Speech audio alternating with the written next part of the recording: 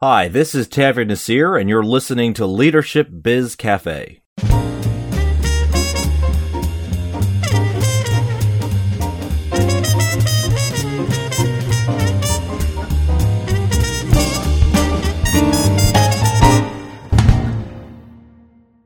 Well, welcome to a very special episode of Leadership Biz Cafe, and you've been listening for all of 3 seconds, and you know that I am not the voice that you're used to hearing. This is an incredibly special episode of this.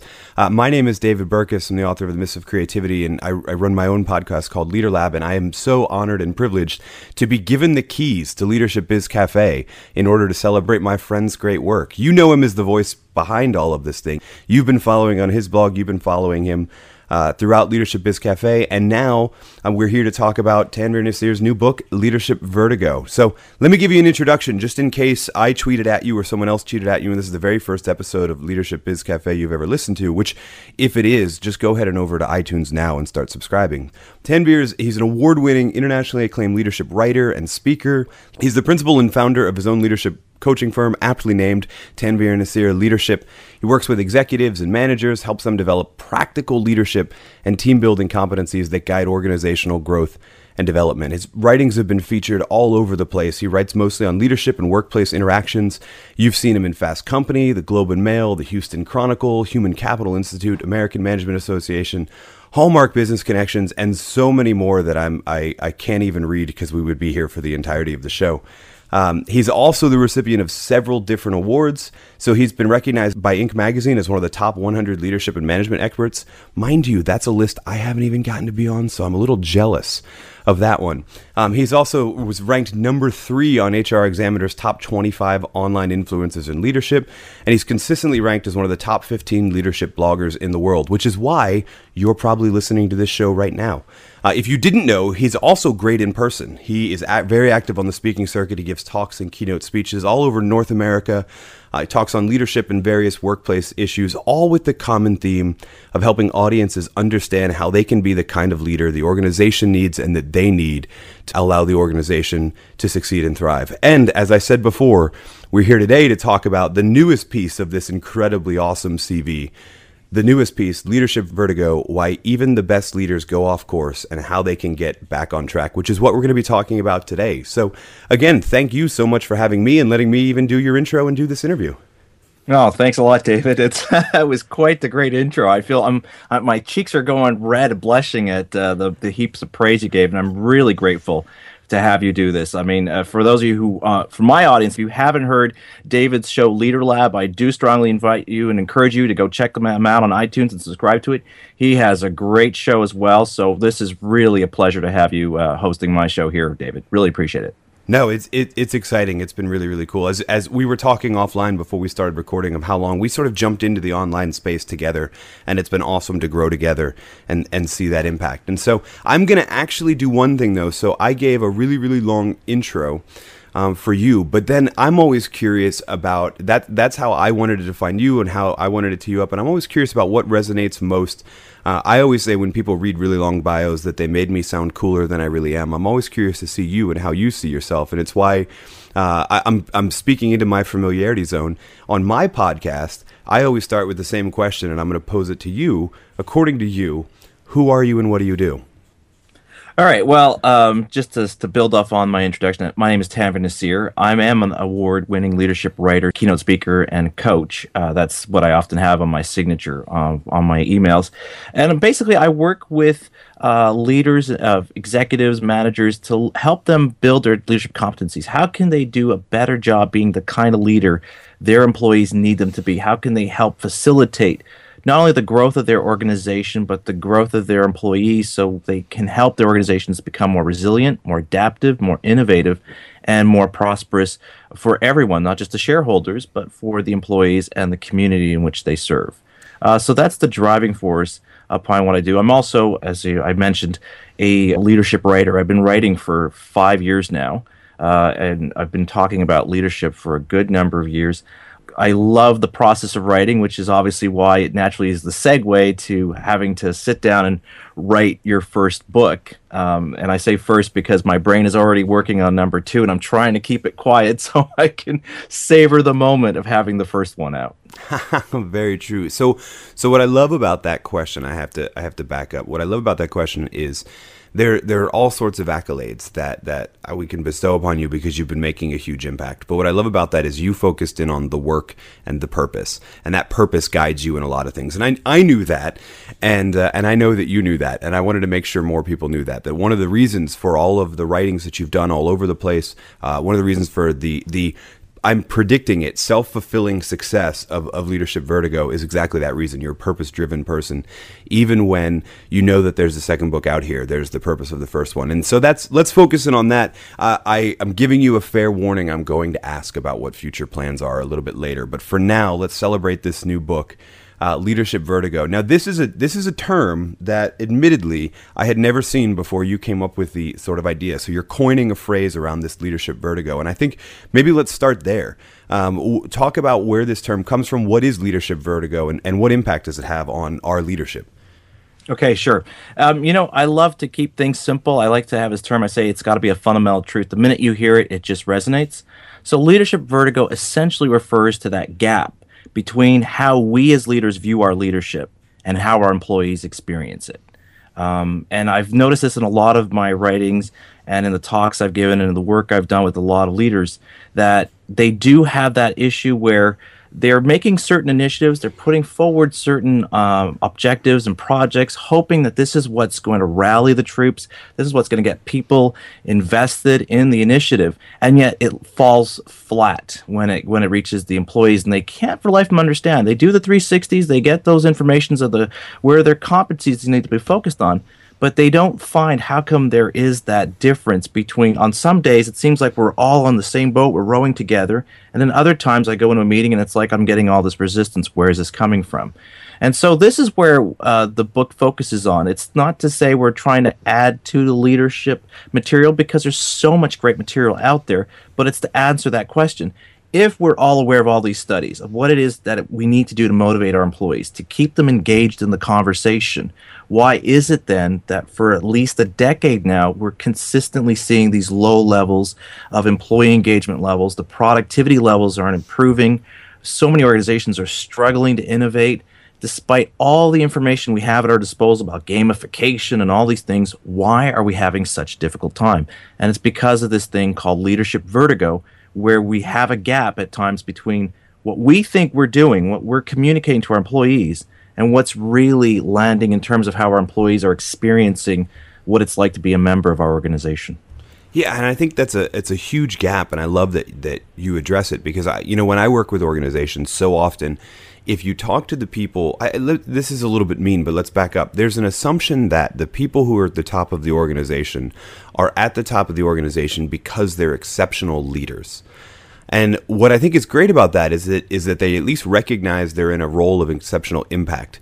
But the truth is, often that's not the only reason they're at the top of the hierarchy, right? And what's really funny is, to climb up an organizational hierarchy and to get to a position of leadership, you actually first have to be an incredible manager. And we could go on all day about the semantics between leadership and management. Suffice it to say that they're two different skill sets, and they are driven by two different principles, two different sets of purposes, all of those sort of things. And so what you end up resulting is people relying on past experiences of what would work to rally the troops now, to build community now, those sort of things. And in reality, those are based on their one experiences, which is great. Experience is a great teacher. But, as you know, I'm all about the combination of lots of people's experiences. This is what I love about all of the empirical research that you just talked about and that you talk about in the book, is that they are sample sizes of way more than one. They are the greatest leaders and the worst leaders compared and contrasted, and seeing what actually works a consistent set of the time instead of just past experiences. I felt like, as I was reading it, that's the cause of this sort of gap. But I love that you addressed that there is that gap in there. Yeah, absolutely. I mean, I think a lot of times, actually, when you were talking about how people get into leadership positions, there was a study that I wrote about on my blog, I think a year or two ago, where they were showing how still we're seeing people moving into management positions, leadership positions, as a means of reward. You know, we want to make sure we retain this key talent in an organization, so we're gonna bump you up into a leadership position, give you that corner office, give you a team that they're gonna report to you, and so forth. And on paper, that sounds great. But the problem that I've seen, and I've actually now had a few new clients who are new leaders, and they're now realizing is that you're now actually taking on a whole new job. It's not like you're not taking just a new rung on the ladder. You're literally jumping to a whole different ladder, which requires a whole different set of competencies and understandings, which is what that project Google Oxygen pointed out, how, the technical competencies that we usually tend to focus on and say, well, that's why I'm going to bump you into a leadership position, no longer really translates when you go into a leadership position where we're looking at a whole other set. And that's where I see we have that challenge where leaders walk in saying, well, look, what got me to where I am, as you mentioned, those experiences, what worked in the past, is not really helping to articulate or help me understand what my employees need now to help us move forward. And that really does help to broaden that gap because we're looking at it from the wrong vantage point. Oh, totally, totally. I mean, it's a huge irony. It's a giant organizational irony that, like, you were a great salesperson, and so we're going to reward you by making you a mediocre sales manager.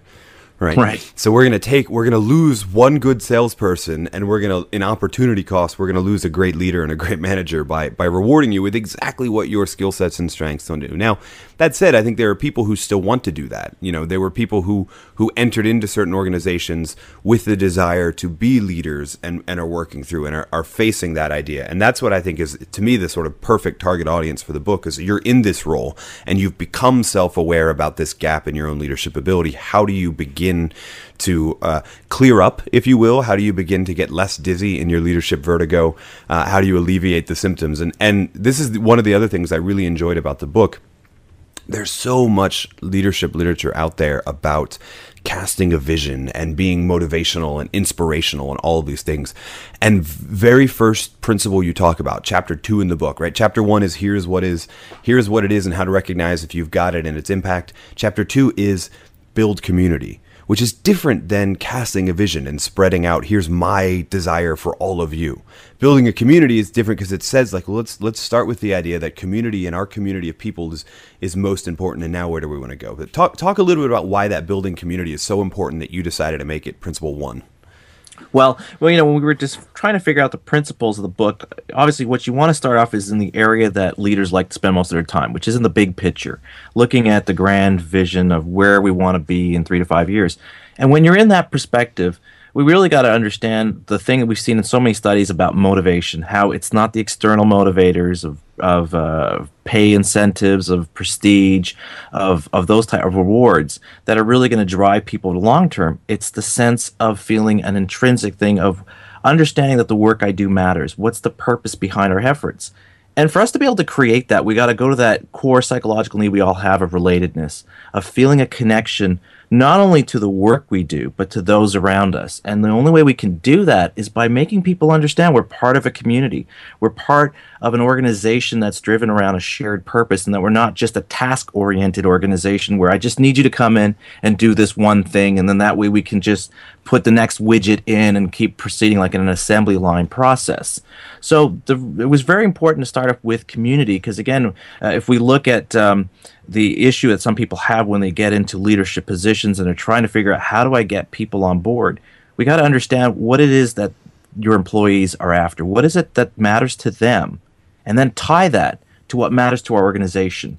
And I think part of the problem that I see a lot of organizations and leaders do is they focus on the second part of that equation, what matters to our organization, but they fail to take into account understanding what matters to their employees and how to connect that.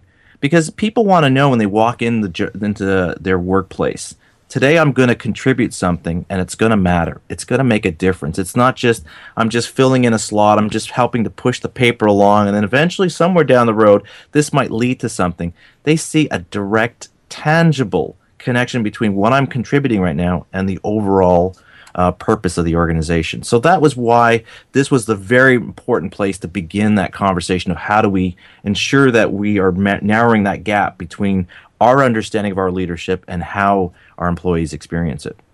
Yeah, and I think, one of the ironies is that outside of organizational leadership, the leaders that actually do inspire, the Martin Luther Kings of the world, right, and of history, they actually started with community first too. As Simon Sinek, who's an incredibly inspirational person who thankfully is beginning to learn more and more about research, and so this is one of the insights he has that I think is backed by research. As he often says, no one showed up on the mall to watch Martin Luther King speak, to watch him speak. Everyone showed up for them.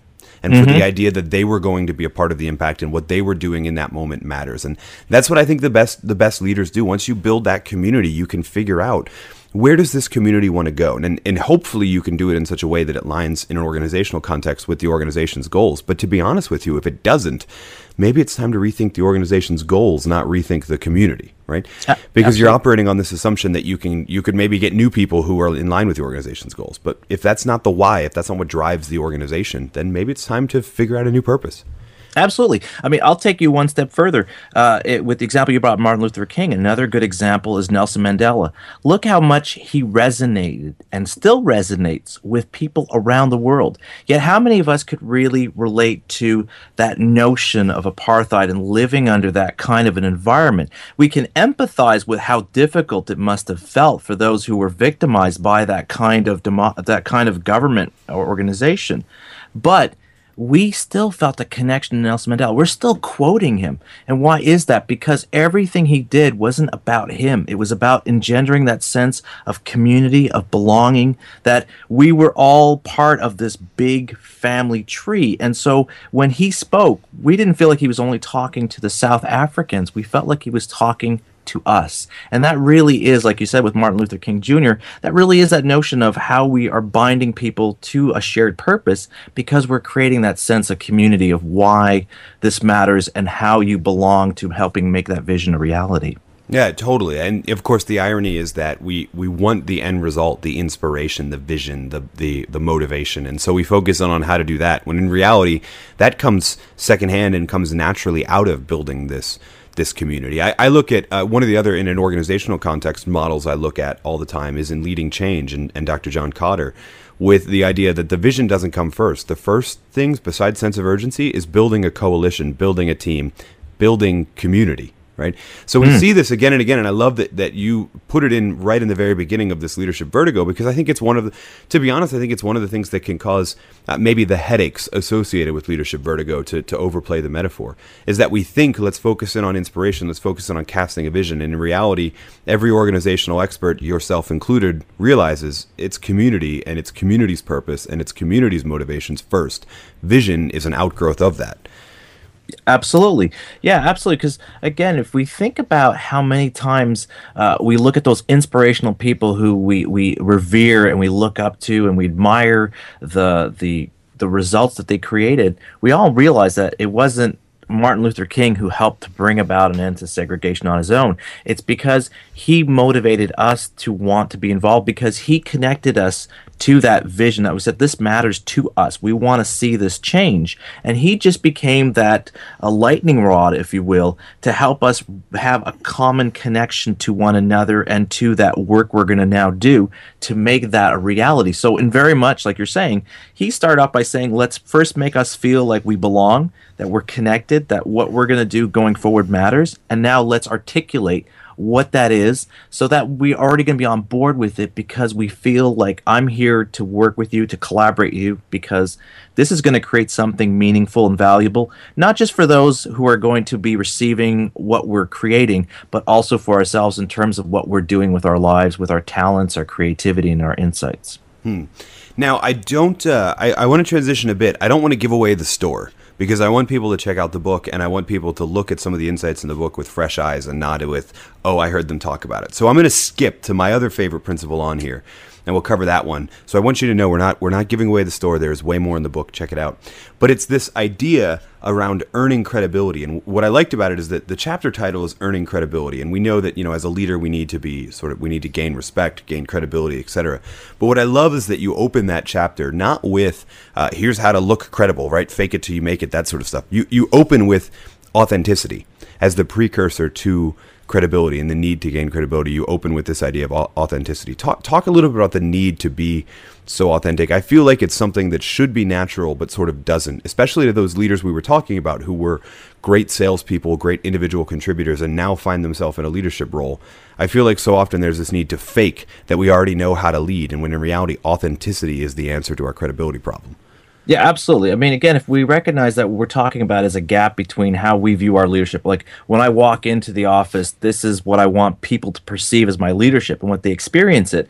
This is really critical that we understand that we want to make sure we're being genuine about what our real competencies are, what we really are able to bring to the table, that we aren't faking like, well, I know what needs to be done to resolve this issue, that we're not afraid of admitting, look, I don't have all the answers. I don't have all the solutions, but I know that if we work together, that's where we're going to have the best results, the best outcomes, because now we're not relying on one person to find the solution. We have multiple. And I have actually a story that something I encountered and actually ended up sharing in one of my talks, one of my keynotes.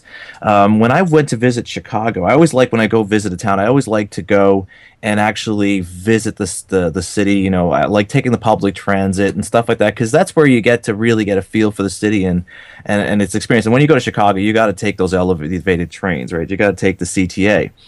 And when I boarded the train at the airport to get into Chicago, just before we left, the janitor came and was walking down the whole train car, and he was saying something to people, and I couldn't quite make it out at first until he reached me.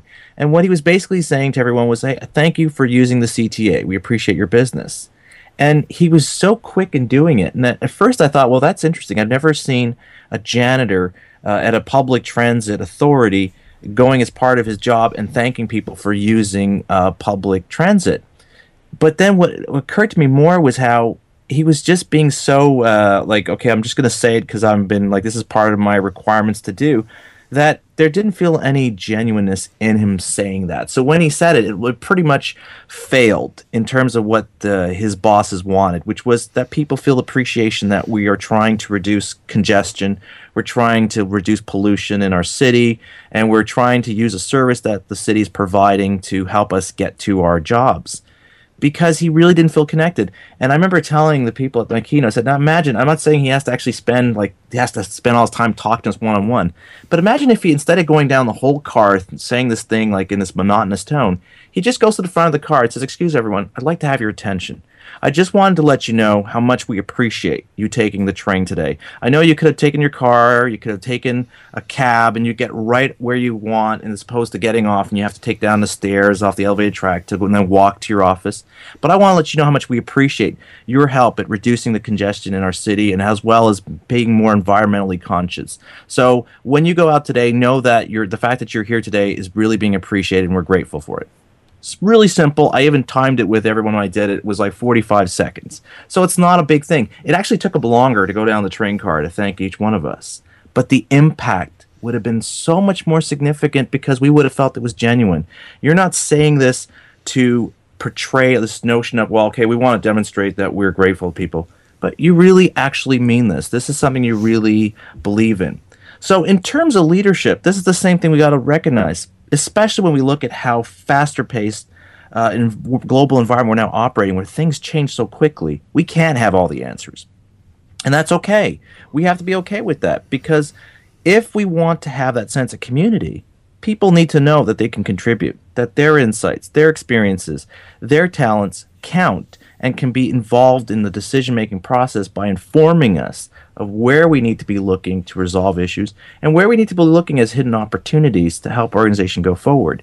So that's where when we talk about credibility, it's not, like you said, it's not the fake it till you make it. It's really about being genuine about what it is you stand for, what it is you want to contribute, and what it is you're going to need to say, look, I'm going to need your help to make sure we hit our target on this. So where are the things that that we need to be paying attention to more to make sure we're actually achieving that outcome?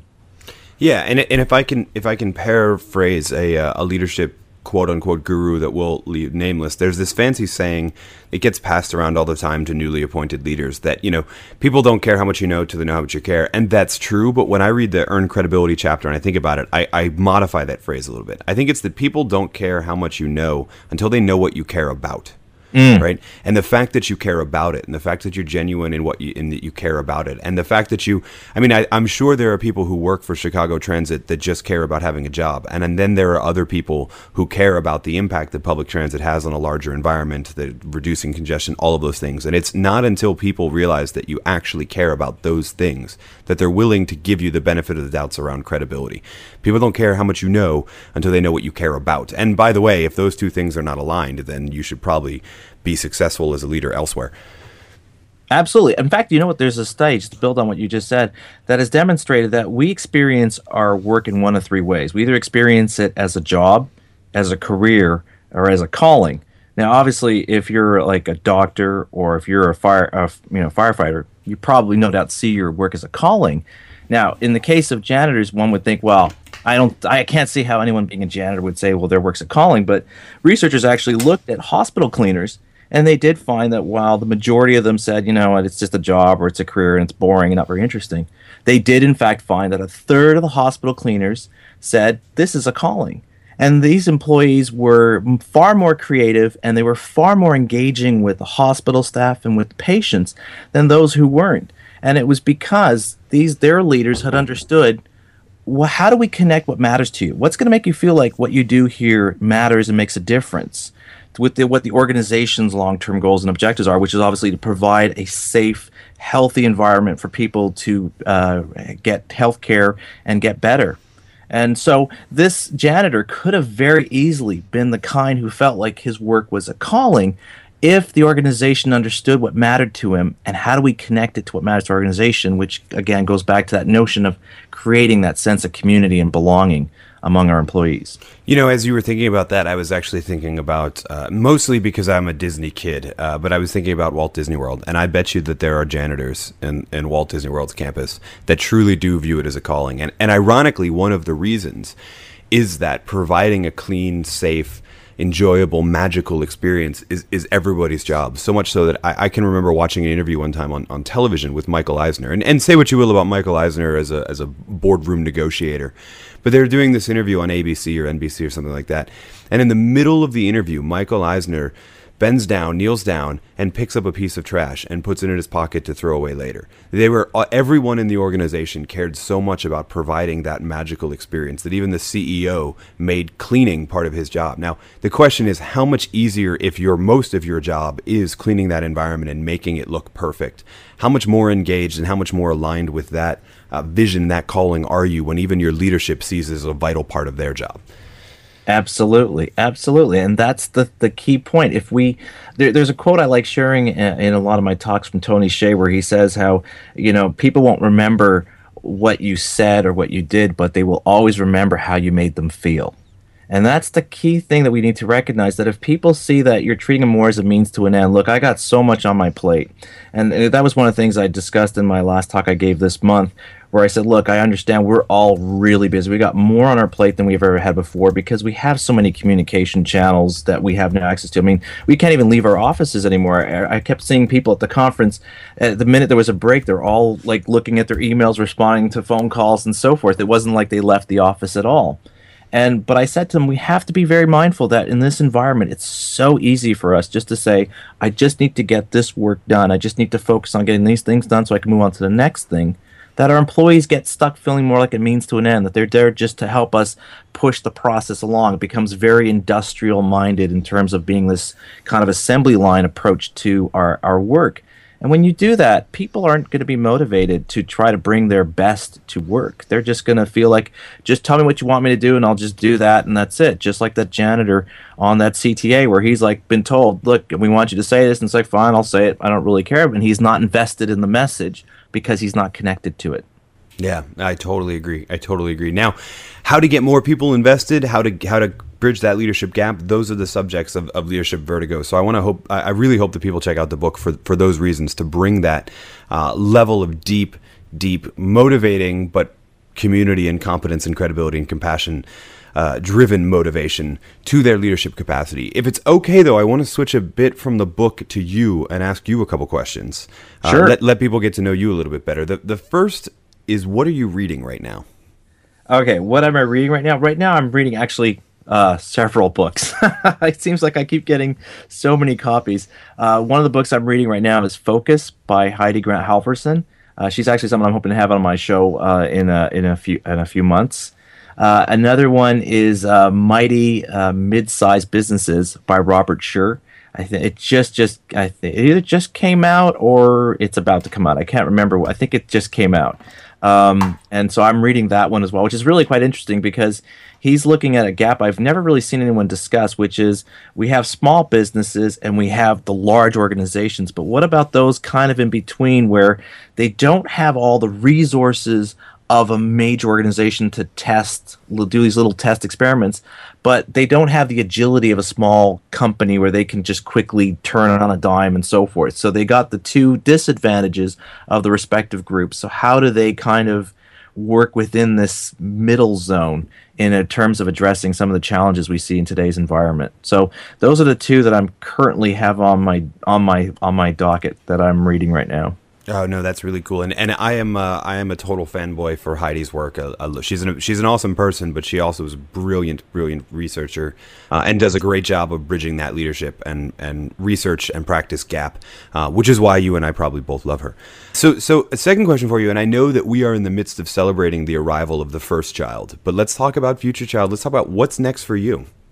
Well, I'm thinking a lot of people who've been loyal readers of my book, of my blog, I should say, not my book, when they start reading the book, they're going to start, if they've been paying attention, they'll notice that there's been a lot of breadcrumbs I've been putting in my blog. Some of it obviously was predating when this book started work, but obviously when the book was in the way, I was testing out ideas to see what would resonate with people, and then that would help articulate what I wanted to be saying in the book, because that's what was resonating with people. So I've been doing that even while I was writing this book. I had this idea for the next one, and I'm still peppering it in both my talks and in my writings to see where the interest is. And it's one that's going to allow me to go into my background. I come from a background of science. I'm actually I have my master's degree in pathology. And so I'm actually looking at some of the science, particularly in the field of neuroscience and leadership, some of the things of how our brain operates, and helping us to understand why there's certain things that we don't understand in terms of our perception, in terms of what we communicate, in terms of what we understand, and how it really has to do less with our understanding, our technical competencies, and so forth, and really more to do with how our brain operates. Some people who've attended some of my talks have experienced some of the exercises I do, and they always come out of that going like, I've become so self-conscious now that my brain does this. And I said, well, that's the whole point. Once you have that awareness, this is what your brain is doing as a shortcut to just try to get through stuff. Imagine how much we're being bombarded, how much your brain is really relying on those shortcuts to skip over stuff that is so critical that you're paying attention to, so you can make sure you're making the right decisions.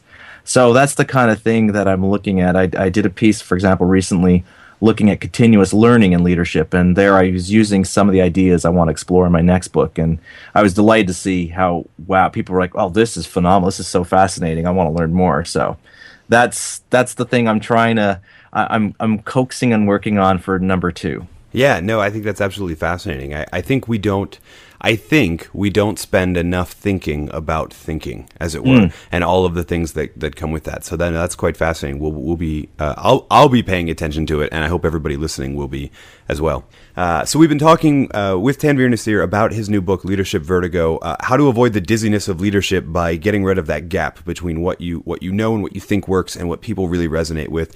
To learn more about him and about the book, check out his website. I'm going to spell it out for you: TanveerNaseer.com, TanveerNaseer.com, which some of you already know because you're listening to Leadership Biz Cafe right there on the webpage. And if you are, tell us what you think. We want to hear from you. We want to know what resonated about this conversation, and of course, what else you want to hear in future episodes, etc. Leave a comment right there on the contact form.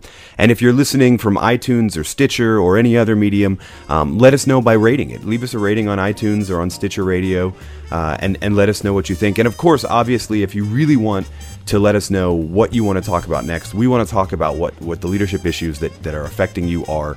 So even if you're listening on iTunes and Stitcher, head back to the website, leave us a comment, get in touch with us. We want to know how we can better serve you in the Leadership Biz Cafe.